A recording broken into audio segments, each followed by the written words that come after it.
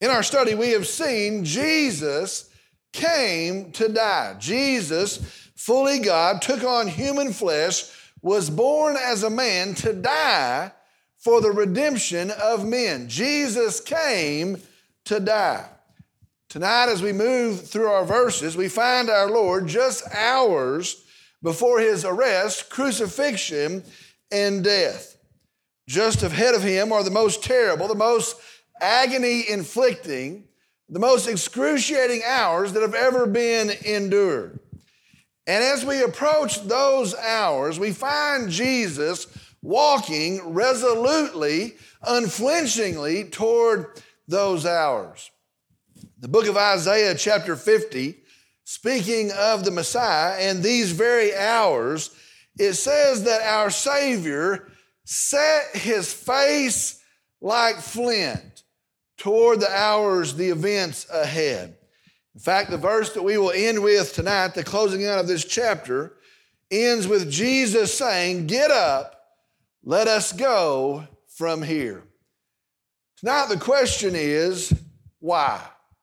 Why? Why willingly walk into this evil snare? Why resolutely move forward to an end of death? Why endure such pain and suffering as will be inflicted on him in the Roman cross? The question tonight is why? Why? Well, tonight we're going to observe three answers to this question. We're going to see three motivations for such a commitment to the cross. Tonight our message is entitled, "A Face Like Flint."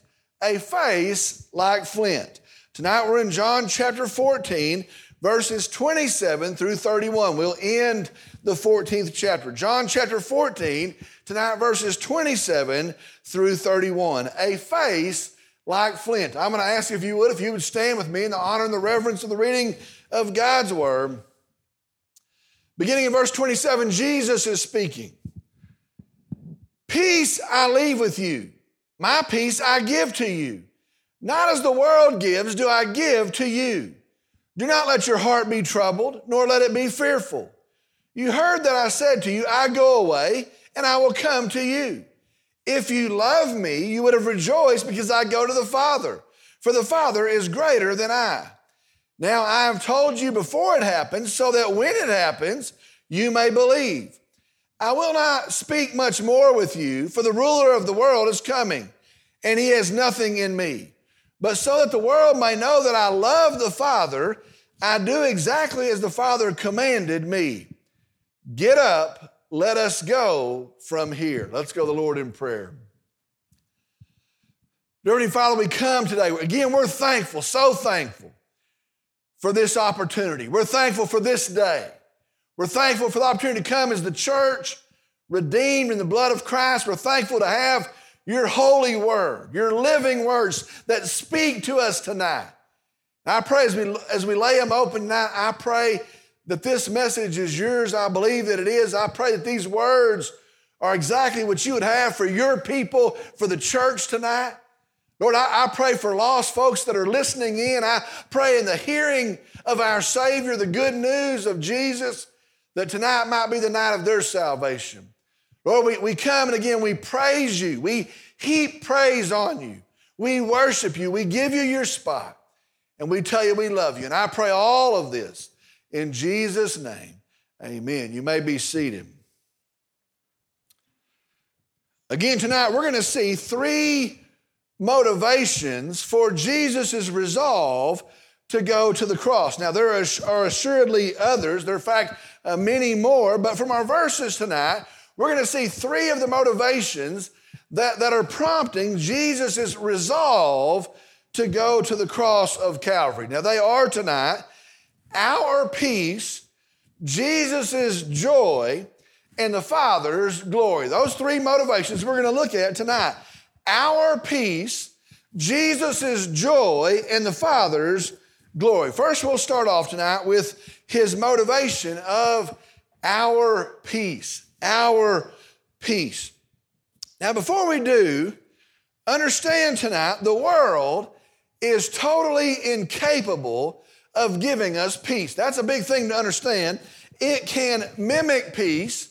It can talk about peace. It can promote peace. It can even offer peace, but the world cannot provide peace. In fact, if you notice, the fruit of the world's system is noticeably empty of peace. And as you watch the working of the world, as you see the fruit, the produce of what the world gives off, it is noticeably empty of peace. The world can give wealth, it can bring comfort, it can offer thrills, but it cannot give peace. The world can give acclaim, it can ascribe status, it can bolster egos, but it cannot provide peace. And the reason it cannot is because the world does not possess peace to give. You understand that? The world doesn't have it. The world doesn't possess peace that it might give it. Now, if you run in the world system, be sure you will find division, you'll find hatred, you'll find slander. If you run in the world system, you'll find violence and war, you'll find jealousy.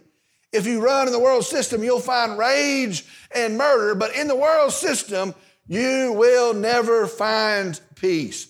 Not between people, not within yourself, and surely not with God. But here's the good news. Jesus, the Prince of Peace, goes to the cross so he can establish and then give peace. I want you to know that's our gospel. That is the truth of our gospel. Jesus, the Prince of Peace, he goes to the cross of Calvary that he could establish peace, that he may give his peace. That is our gospel. Now, we have a lot to cover tonight, but I want to show us, first off, 4 types of peace that we have in Jesus. Now, I think it's important. I think it's necessary. I believe we'll be blessed in this. I want to show us tonight 4 types of peace that we have in Jesus. Let me read verse 27 again. Jesus is speaking. Peace I leave with you. My peace I give to you. Not as the world gives do I give to you. Do not let your heart be troubled, nor let it be fearful. All right, the first type of peace that Jesus gives is positional peace. Positional peace. The verse starts off and Jesus says, peace I leave with you. Jesus is going to finish his work of the cross. He's going to ascend to heaven. And he says this, peace I leave with you. Now understand this tonight. Because of sin, we have a broken relationship with God. Because of sin, we are separated from God. We are cut off from God. The Bible says because of our sin, we are enemies of God. That's all because of sin. Because of sin, we do not have peace with God. We are actually at odds with God. Now, let me tell you the problem with that. The problem is we can do nothing about it. We are enemies of God. We have a broken relationship with God, and we can do nothing about it. Not one thing. There's not a work that we can do. There's not a list of good deeds that we can check off. There's not penance that we might pay or somebody might pay for us. There is nothing we can do about that. We do not have peace with God. But here's the good news of our gospel. Jesus goes to the cross and he pays there on the cross the price for our sin. He dies for sin. He dies in the stead of sinners, and he settles our sin problem on the cross of Calvary, that we can have peace with God. Listen, by faith, when you trust Jesus, you're reconciled to God.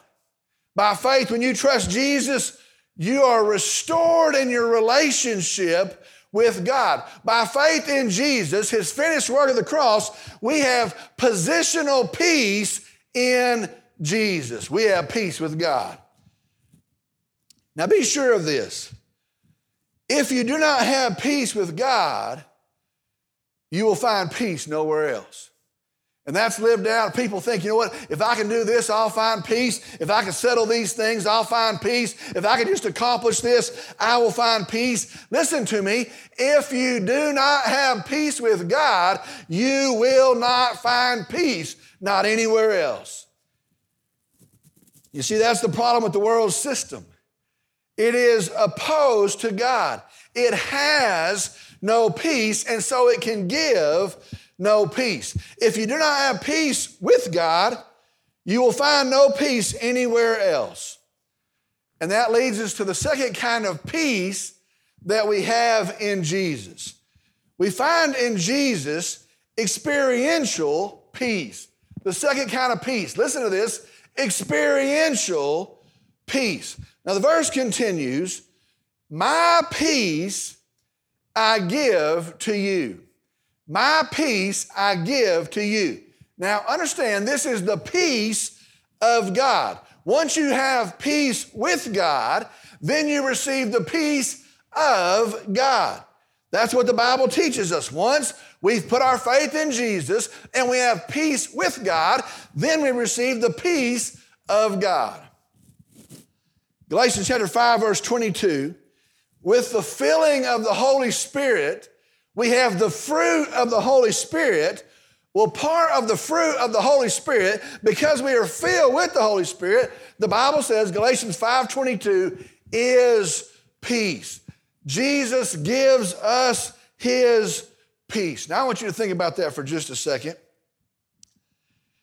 If you know that you are right with God, if you know that you have the forgiveness of your sins, if you know that you're the possessor of eternal life, life that does not end, if you know that God is with you, in fact, not just with you, but that he indwells you, if you know that you have the Word of God to lead and direct you, if you know that God's grace is infinite toward you, if you know that your best days as a follower of Jesus Christ are always before you, you can go through life with peace.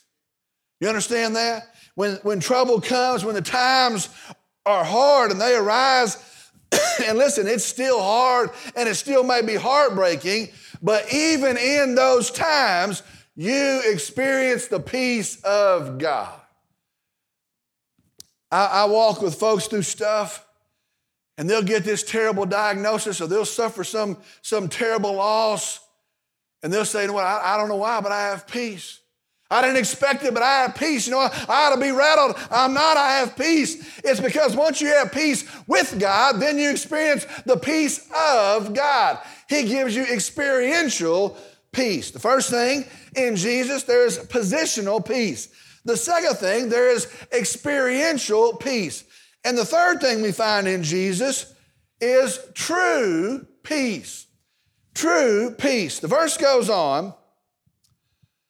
Jesus says, not as the world gives, do I give to you. That's what he says. Not peace, not as the world gives, do I give to you. Now, let me tell you tonight, here's the deal with the world's version of peace. It is always conditional.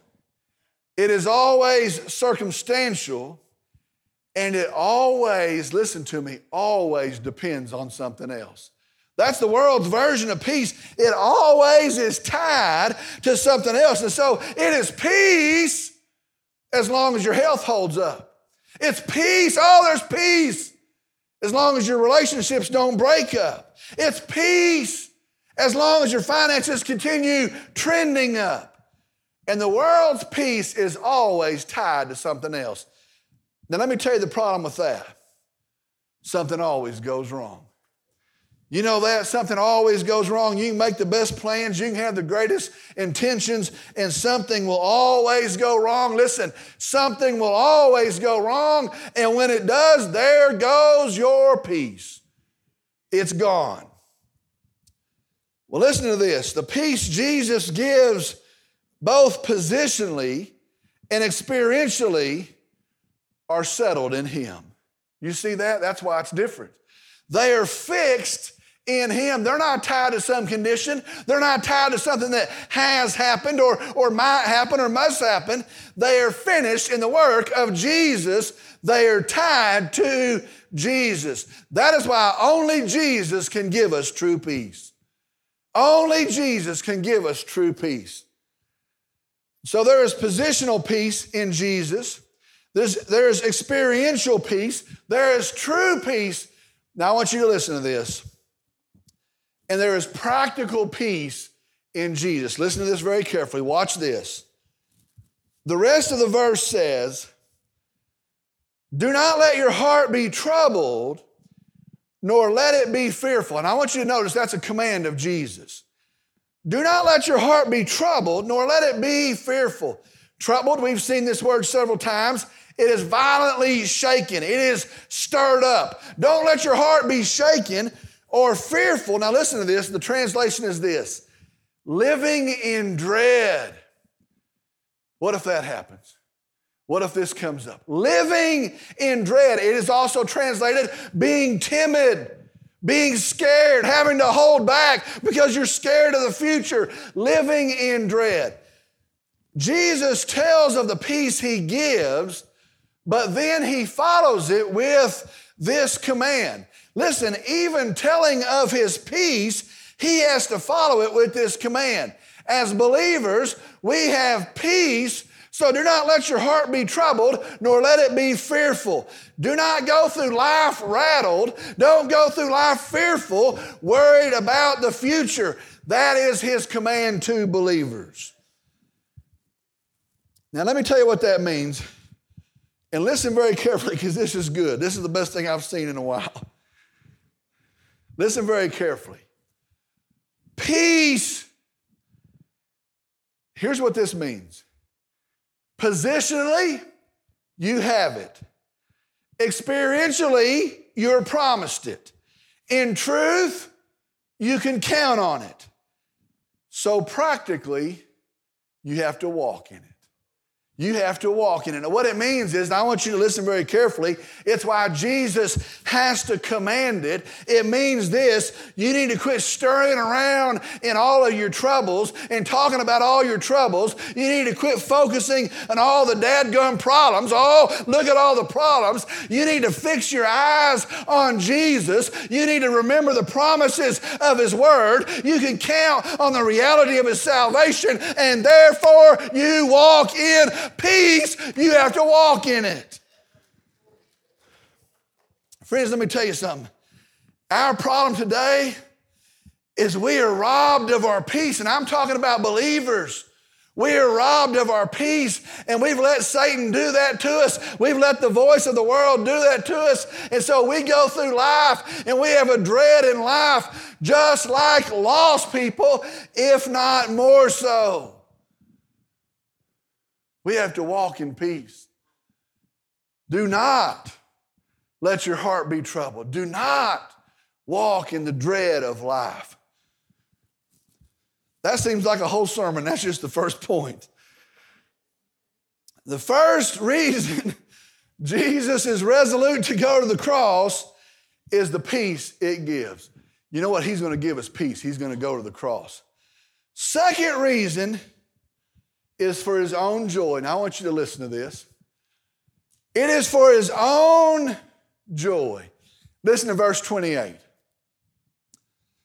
You heard that I said to you, I go away and I will come to you.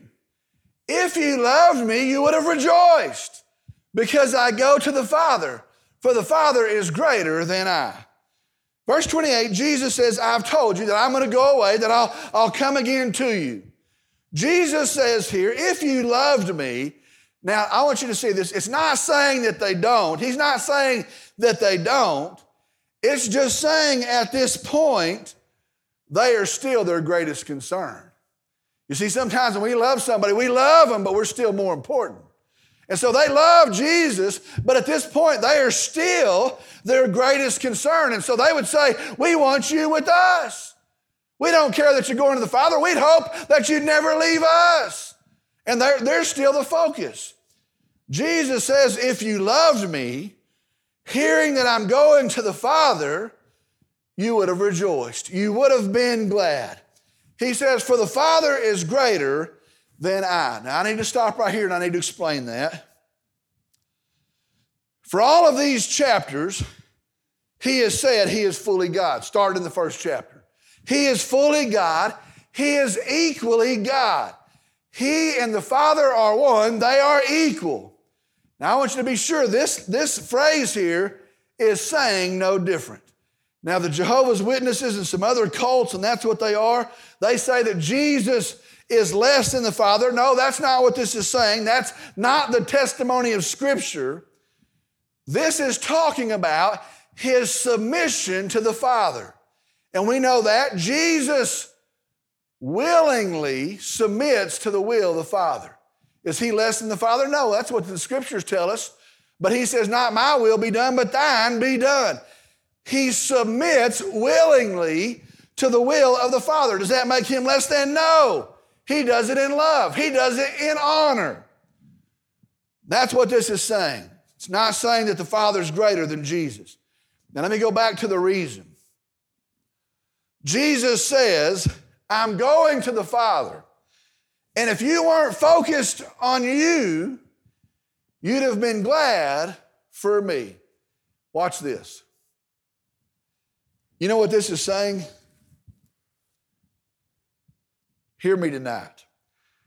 It's saying right here, a few hours before the cross of Calvary, Jesus is ready to go home.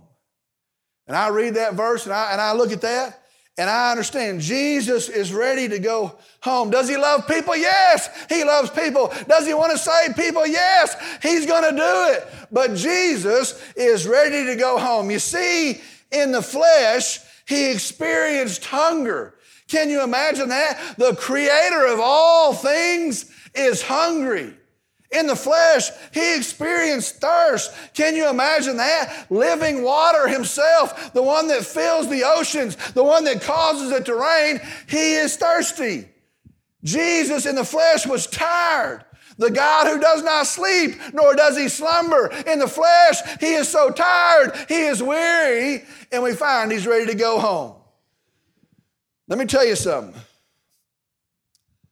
Jesus in heaven is the object of adoration. But Jesus in the skin, he's subject to scorn. Jesus in heaven, he's the Prince of glory. But Jesus in the skin, he is forsaken of men. Jesus in heaven, he is so loved. But Jesus in the skin, the Bible says, he is despised by men.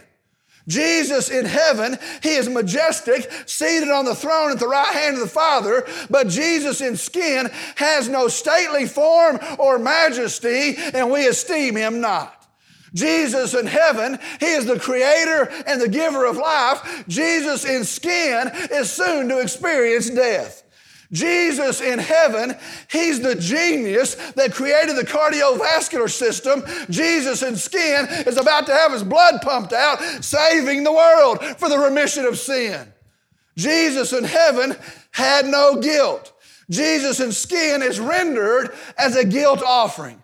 Jesus in heaven, he never sinned.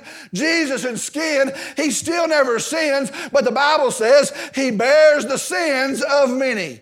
And so listen to me tonight. He's been faithful to the Father. He's humbled himself even to the point of death. He's walking to the cross. He'll not falter in that. He will secure it. He will carry it out, but Jesus is ready to go home.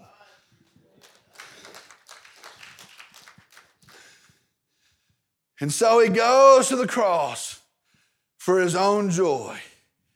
And soon nailed to that cross, impaled on that cross, he will shout, "It is finished."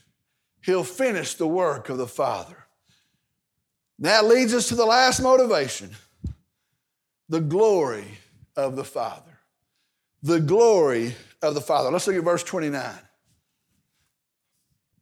Now, I have told you before it happens, he's already done this, so that when it happens, you may believe. Now, he didn't have to tell them all this. Now, I've told you before it happens so that when it happens, you may believe. He still wants them to believe. He still wants the world to believe. He still wants them to grow in their belief. He says, I've told you ahead of time, so when it happens, you will believe. The call all the way to the end is believe. Verse 30. I will not speak, how sad, much more with you. For the ruler of the world is coming, Satan, the devil. And he has nothing in me. It translates, he has no hold on me. I'll not talk to you much longer. The time is now. The devil, Satan, he is coming, but he has no hold on me. Or another translation, he has no power over me. Now, I want you to think about that. Satan works through sin. Satan controls the situation through sin. He uses sin. That's what Satan does. He leads to sin. Well, Jesus says he has nothing on me because Jesus doesn't sin. In fact, he's soon to conquer sin. Last motivation in verse 31, it is for the Father's glory. Verse 31. But so that the world may know that I love the Father, I do exactly as the Father commanded me. Jesus loves the Father. Now, I want you to think about that for just a second. Can you imagine that? Do you see how profound that is? Jesus, perfect love, loves the Father.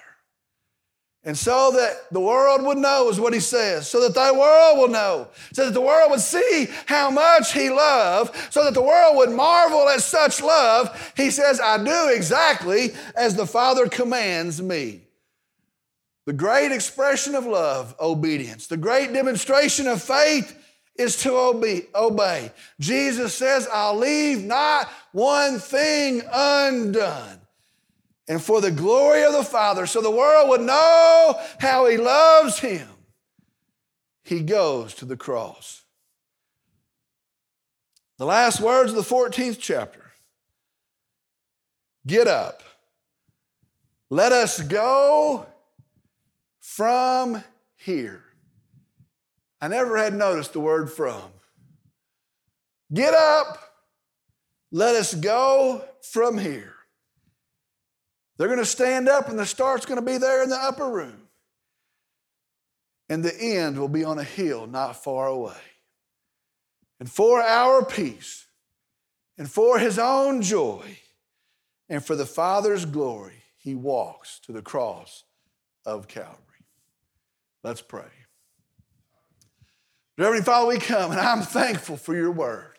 I'm thankful for your truth. I'm thankful most of all for my Savior, Jesus.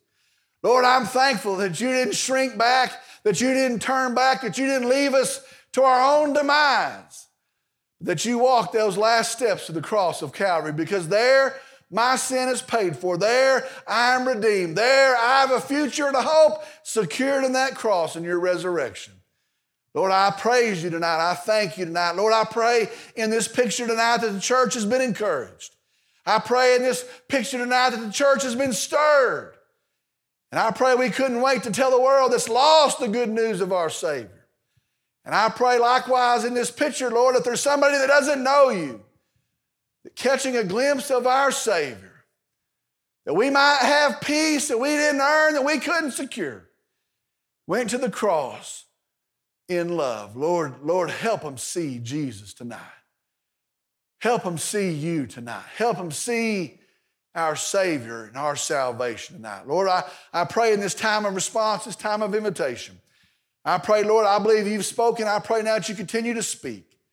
And I pray that there will be many turn to you tonight in faith, in trust, that they would be saved. And I pray that you be glorified in it. I pray that it's a continuation of the glory that goes to you and through you to your Father. Lord, I pray again for the church that we also have been encouraged and stirred, and we stand in the gap preaching the good news of our Savior, Jesus. Lord, we give this time to you. We trust it to you. And I pray in Jesus' name, amen.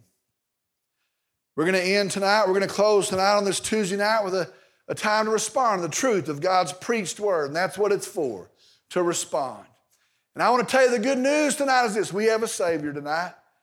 As sinners, we have a hope, and that hope is Jesus. The Bible says each of us in our sin, we've earned a punishment, death. The Bible says God sees us in our state, sees us in our sin, sees what we've got coming, sees that we're condemned already. He sends His only begotten Son, Jesus. He comes and lives a life of no sin that He might go in our place. That's what He does. He goes to the cross of Calvary, and there God's wrath towards sin is poured out on Him. There in His own blood, He pays for my sin and for your sin. It's paid for there. It is settled there. It's finished there. They put Him in a grave. And 3 days later, He walks out of the grave, and He stands as the visible receipt that it's been received. He stands as the victor. He stands as the risen Lamb of God. The Bible says by faith in Him, we are saved. By trusting Him as our Savior, we're saved. If you've never made that decision, make it tonight. If you've never made that decision, trust Jesus tonight. He will save you tonight. It is finished already at Calvary. Trust Him tonight. He'll save you. Maybe you're here and you've trusted Christ but never followed in believer's baptism. I want to give you an opportunity as well for that testimony to stand in your life. And you say, yes, I'm saved, but I want the world to know what I believe of Christ. You come as well. We'll set a date. It'll be a great day of testimony, of celebration of what you believe of Christ. Maybe you're here and you're looking for a church home, and you have prayed about it. You believe God has led you here. You come as well. And together we'll serve for His glory, for His name's sake, upholding His gospel. Maybe tonight on this Tuesday night you want to come pray at an altar. Maybe you want to come pray with me. Maybe you want to pray for this movement as we head into the last 30-something days as we wrap it up. I'm going to ask that no one would stir around, no one would head for an exit. You pray for those who are making decisions. If God has spoken to you, you step out. You come on. I'll meet you here. You come on. I'll meet you here.